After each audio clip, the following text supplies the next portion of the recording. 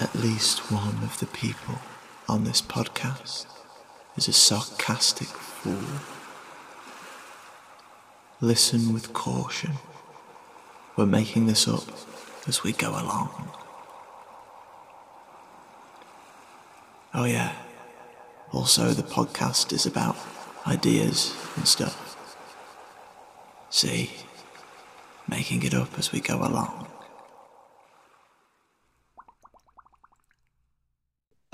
But I mean, we could do the mic thing again, and then we could start. It's up to you. Yeah. I mean, I feel like it's a nice ritual. Let you and the mic become one.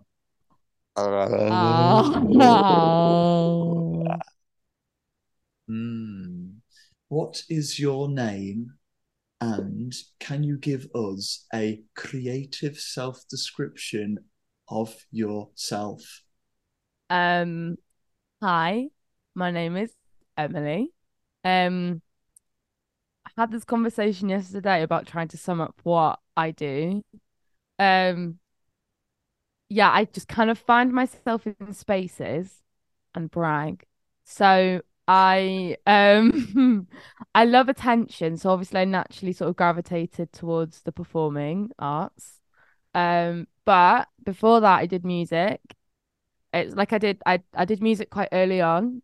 I did music before I did school because my parents are musicians. So I thought that everyone had a instrument, almost like a Harry Potter Patronus or something, or like not like she who shall not be named, but like I thought it was like star signs or pets or something. I thought that just everybody had one. And so my dad was a drummer. My mum did my mum did lots of different things, but she mainly did I mainly saw her do saxophone. So my parents just stuck me on the violin because they thought that that would be the cutest tiny instrument because obviously I was 3. So wait, so you can play the violin, you are musically inclined because of your background, you love attention, as we all do. But And also is there any other strings to your bow? I couldn't focus enough to become like a better musician. So at grade 5, I would, in different instruments as well, I'd tend to hit a bit of a blank because that would mean I had to start working and I couldn't blag it anymore beyond grade 5.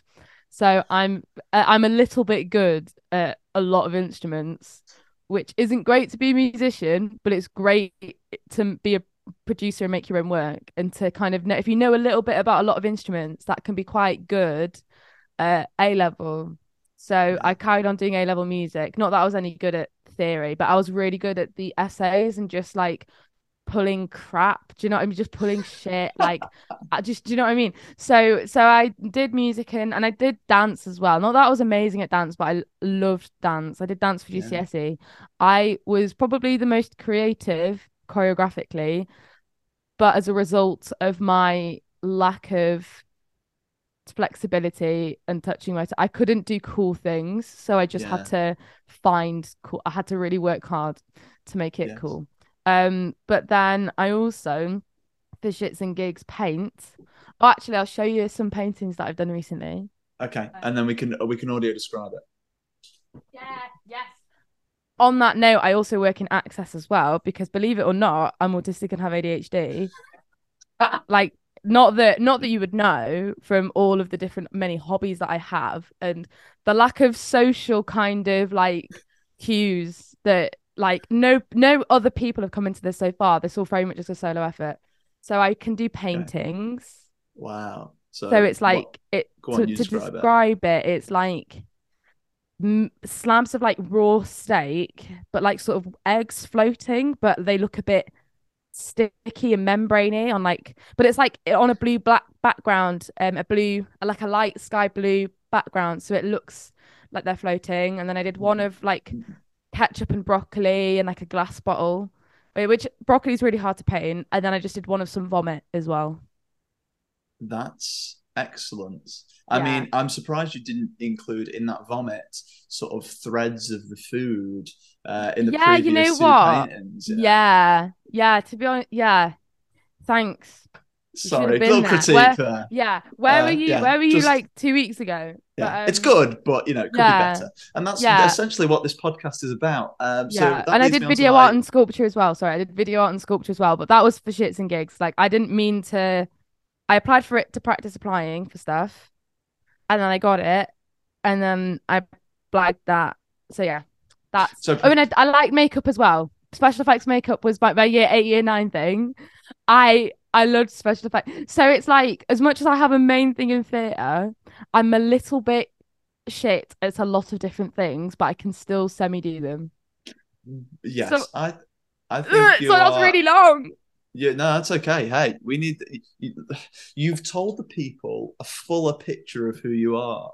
You haven't given Yeah, the short answer. You've given the never, thorough never here, give the and you've short been very, answer. very truthful, or you've Hmm. either been very, very truthful or very, very modest. I think it's probably the latter, where you've said I'm a Mm. bit shit at these things, when No, really but yeah. when really you've like shown us some really cool work. And as people can probably tell, you're on a very professional mic today, but we'll see how I Zoom don't compresses that. know. Yeah. Uh, we'll wait and see. But Yeah. leads me on to my next question. I'm going to guess the answer is yes, but have you had any ideas on your mind? Yes, obviously, yeah. To the point where I can't keep track of them. Mm-hmm. Um, and to the point where, yeah, to yeah, to a point where I really need to journal more because I feel like a lot of my internal ideas are spilling a little bit too much out into my conversations. So this is a useful platform to exercise Yeah. those ideas. So And I yeah, mean, I think the challenge here is being keeping it to one idea as much as yeah. possible. So I have like a few, I have a few creative ones. I have two creative like sort of theatre shows in mind. I always have little odd random little like almost skits or like images or like video art ideas that I never do because I can't be Mm. bothered. Because as soon as I commit to one idea, I have another better idea. And so I just have commitment issues. Oh my God, we have like no time left. That is The timers, hilarious. That yeah. is so funny. I've got a Zoom subscription if you want to use it where we don't run out of time. Because it's a bit like if one person in the friendship group, not that I have a friendship group, but I'm hoping that this would improve that. If one person had a Zoom subscription, then that's fine. It's a bit like a Netflix account. Yeah, So but like, they have to host.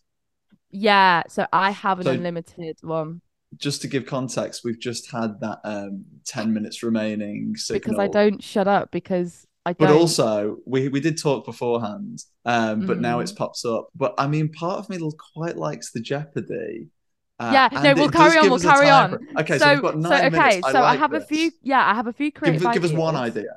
But one idea that I have that is less creative but way more practical is I've been working in Access a little bit here and there for 6 months.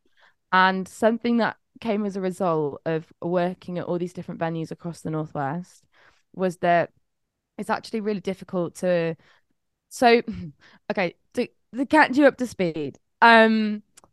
An access rider is a document that disabled artists and freelancers might use.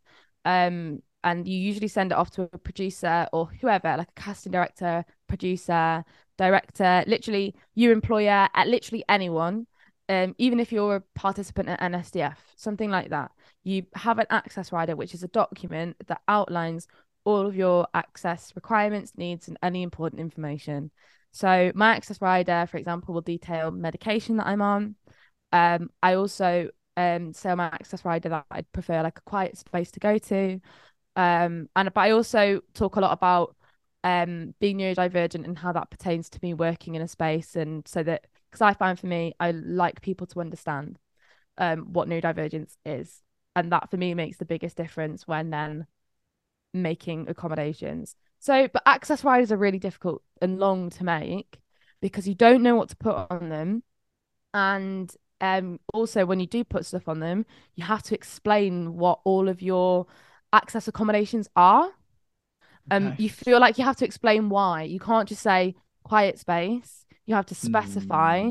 Hmm. It has to be quiet in the sense that it can't just be like a quiet space of a cafe where that's still not quiet or like ideally and this is I understand people are working with what they have but ideally it wouldn't be near a busy road or it wouldn't be like a kitchen or something. It would be like a designated smaller room that would be a designated space, you know. Yeah. It wouldn't just be a corridor.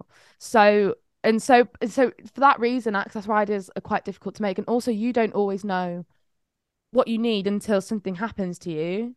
And also, even me working in access for 6 months, I'm still learning about accommodations fairly recently that I haven't even thought of because I didn't recognize it my own in access a lot of the time.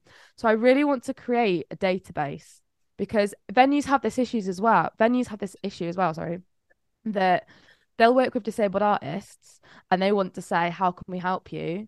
And the disabled artist will say that they're disabled, but go, oh, but I don't have any access needs. And I'm like, but even if you're not disabled, you still can have access needs. You can have short-term health conditions and stuff.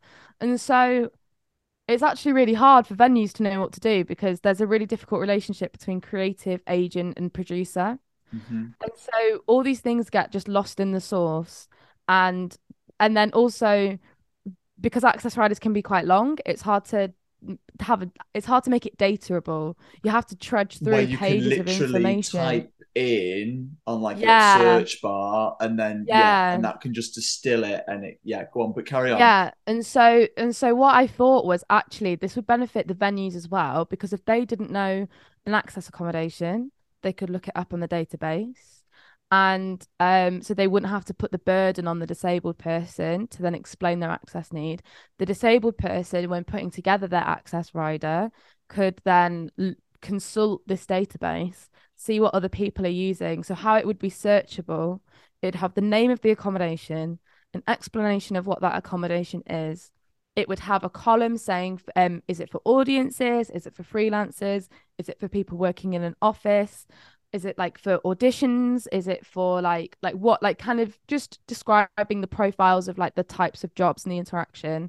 And it would also have a list of associated conditions that purely is a search tool, and people can absolutely, it's not meant to be prescriptive, but say, for example, I'm sighted, so I wouldn't need to necessarily browse all of the accommodations for someone who's sighted, or say I'm not a wheelchair user, so like I wouldn't have to find out those accommodations. So that would just be a searching tool. I could tick like a mental health conditions and neurodivergence, for example, which is what I would tick.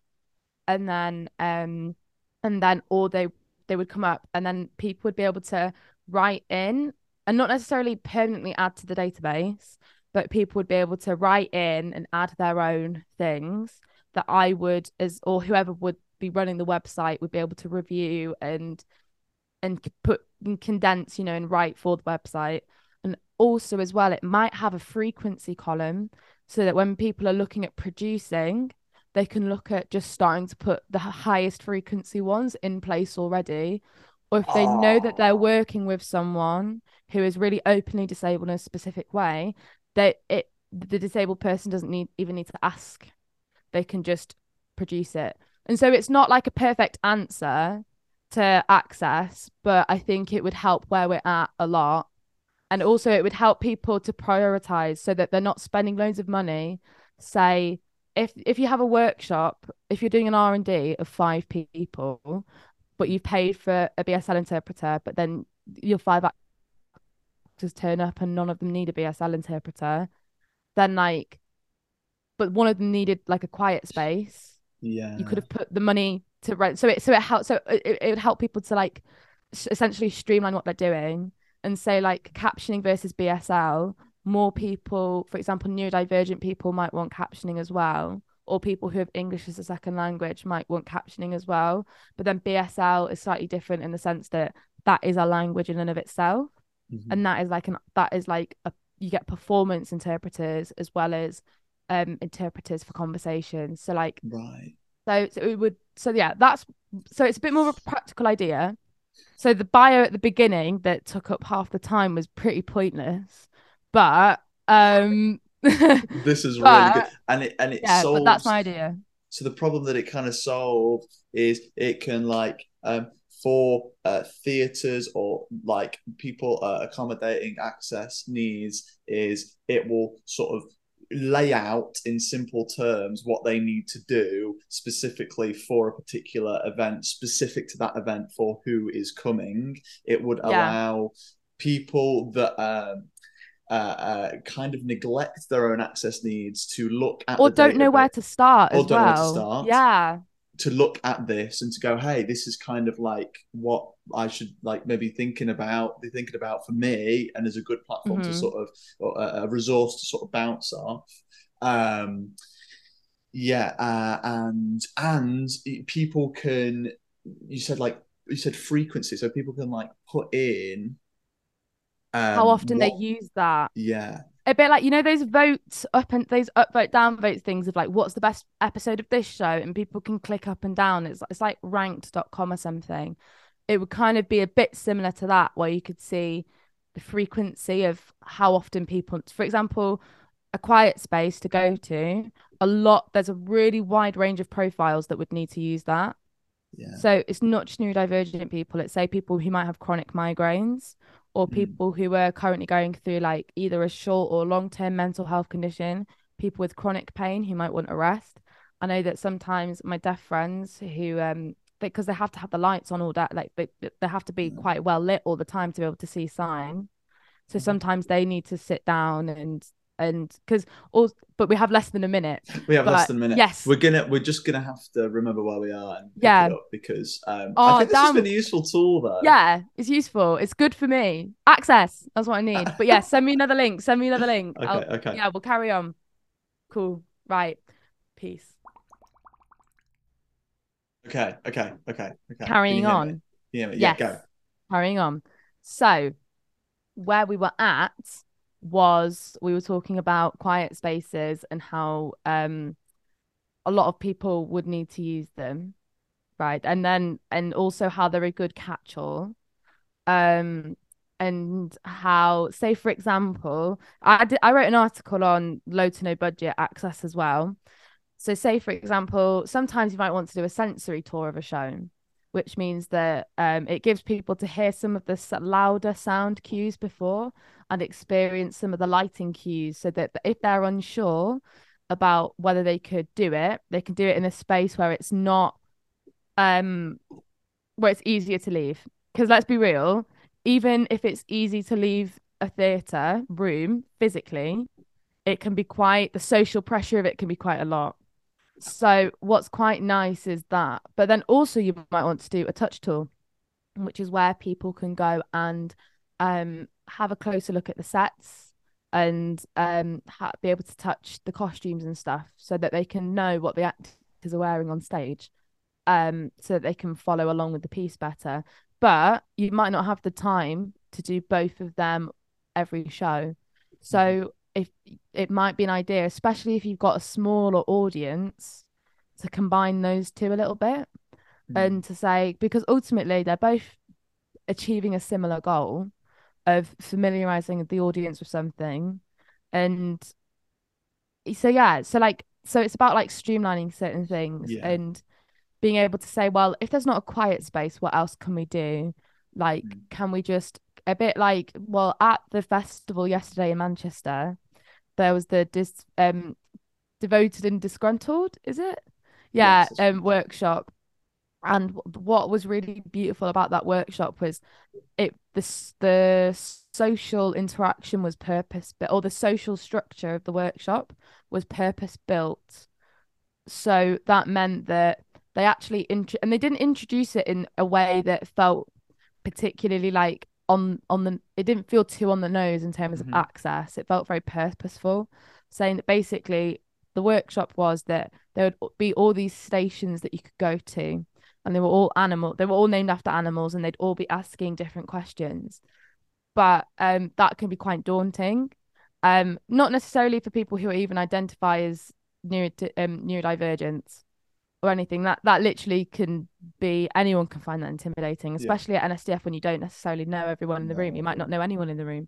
So, but the way that they set that up, instead of doing the typical, oh, you can leave if you want to, or don't feel like you have to like talk all the time, or don't feel like you have to like really engage, take your time. What they did was because that can be really vague and not it doesn't I, feel like a part of this. Go on.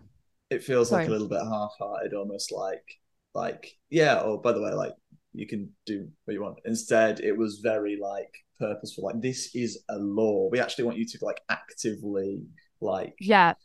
think about uh, this and take this with a certain significance. If you want to move on, you need to operate by this law of mobility. This exists, and like we want Yeah. that to be part of how you conduct yourself in this workshop discussion, which just it gives you it empowers you like to listen to your feelings and to like not Yeah. and for everyone to be on the same page and kind of just get it out in the open like this is not rude, this is like what how we want you to operate.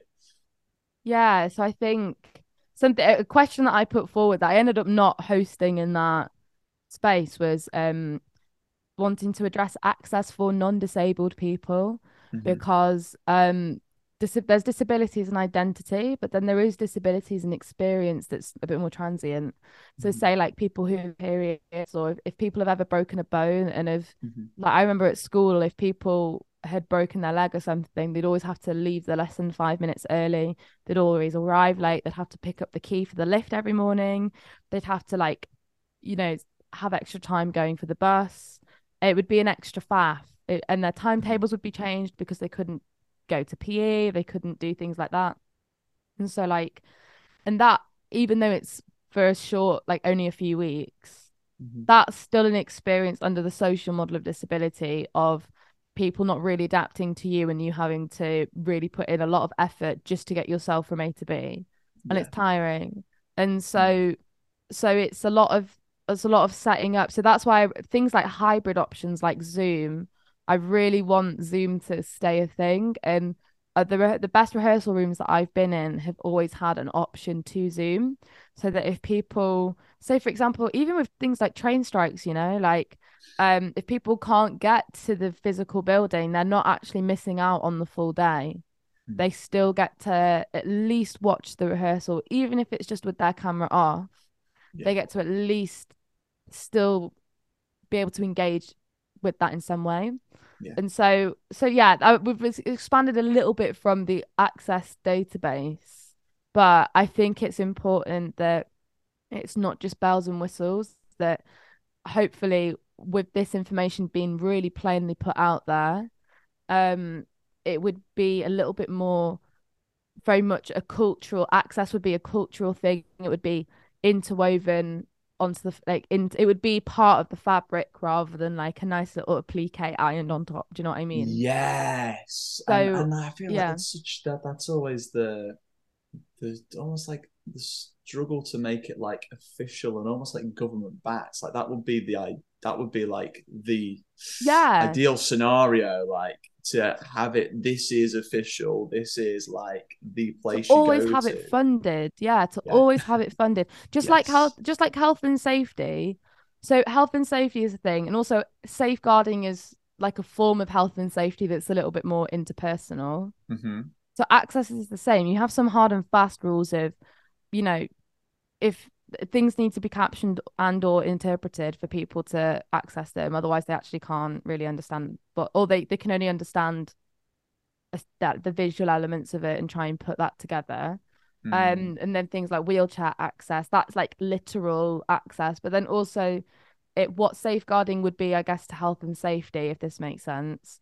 There's things like what your access approach is, and Mm. sometimes it's literally just having in the information sent to you. Yeah. And for example, I asked ahead of going to yesterday's festival if I could be sent the timetable ahead of it, like, so I had it as a PDF, so I wouldn't have to go on Eventbrite every time. I would have it downloaded on my phone, like a PDF of the breakdown of the day. And that was really helpful because then other people were going, oh, I don't really know what's next. And I was like, well, I asked for a breakdown of the day, so I can tell you actually. And so it helps You everyone ended up out. working at the festival, Yeah, essentially. yeah, yeah. It helps people out massively. It does. Um, and like, so I think it's very much about sharing and Mm. letting everyone, even if they're not disabled, letting everyone have a go of different things. And because you don't need to be disabled to to want to access something or to have accessibility needs. Yeah. That's And you don't have to identify as disabled. So and yeah. in this world of digitality, if you could call that a word, Digitality, it's definitely digitality. not. Oh But my let's make it God. one. Yeah. You know, it's all these things are on uh, computerized digital things and Yeah. can relatively easily be shared or put out there. So it's it's definitely doable, isn't it? I just can't Amazing. code. Yeah. And amongst Yeah, all my hyphens, coding is not one of them. I'm very tech illiterate. Like I can barely do emails, invoices, sending PDFs, exporting, importing. I yeah, can't do. I can't do that. When it comes to editing and it comes to like doing stuff on Photoshop or doing stuff on like video editing, when it comes to the creative decisions, fine. When it comes to the export, no clue. So I guess that's where the you know, it the doesn't gap in sound like this an issue. idea is Yeah, this it is that where it that's all that's falls what's making down. it. Yeah, this is what's making it an idea Yeah, and not a reality. Is that I can't do maths and I can't do coding. that is the beauty of this podcast, Yeah, so Emily, any because coders. Yeah, that is it. And yeah, I kind of want to round that off. You've given me the perfect opportunity to round this off and keep it yeah, within, I'm going to say 25 minutes, which is pretty good. yeah. I think the idea was 15, but I have extra time in exams, so maybe that's part of my access. Is that I need extra time for on everything on the now. podcast. Yeah. Absolutely. So if there is somebody out there that's listening to this and thinks it's a bloody good idea and they are an expert in code, or they just want to like maybe reach out to yourself or whatever, is there a way that they can contact you? That is. I'm on Twitter because I think I'm a little Twitter gremlin. So it's underscore Emily underscore bold. I'm better off on Twitter. I have my Instagram notifications turned off, so don't try it. Also, what is good is that every time I get a DM on Twitter, I've just forgotten to switch this feature off, so I get it in my inbox as well. So Yeah. even if I'm not on my phone or I'm logged out or any of Twitter, I still get the email that you sent me a message. So, but it's I don't quite want to put my email out on the for in the public domain like that. That's So yeah, understandable. Twitter's a good way of emailing me without emailing me if you send me a direct message. So yeah, Yes, and doesn't give you the power to it sign you up to. it doesn't dock me. It doesn't dox me Yes. or anything. Yeah. Thank you so much for coming on, Emily. I've Thank loved it. you. Cool. And that's that.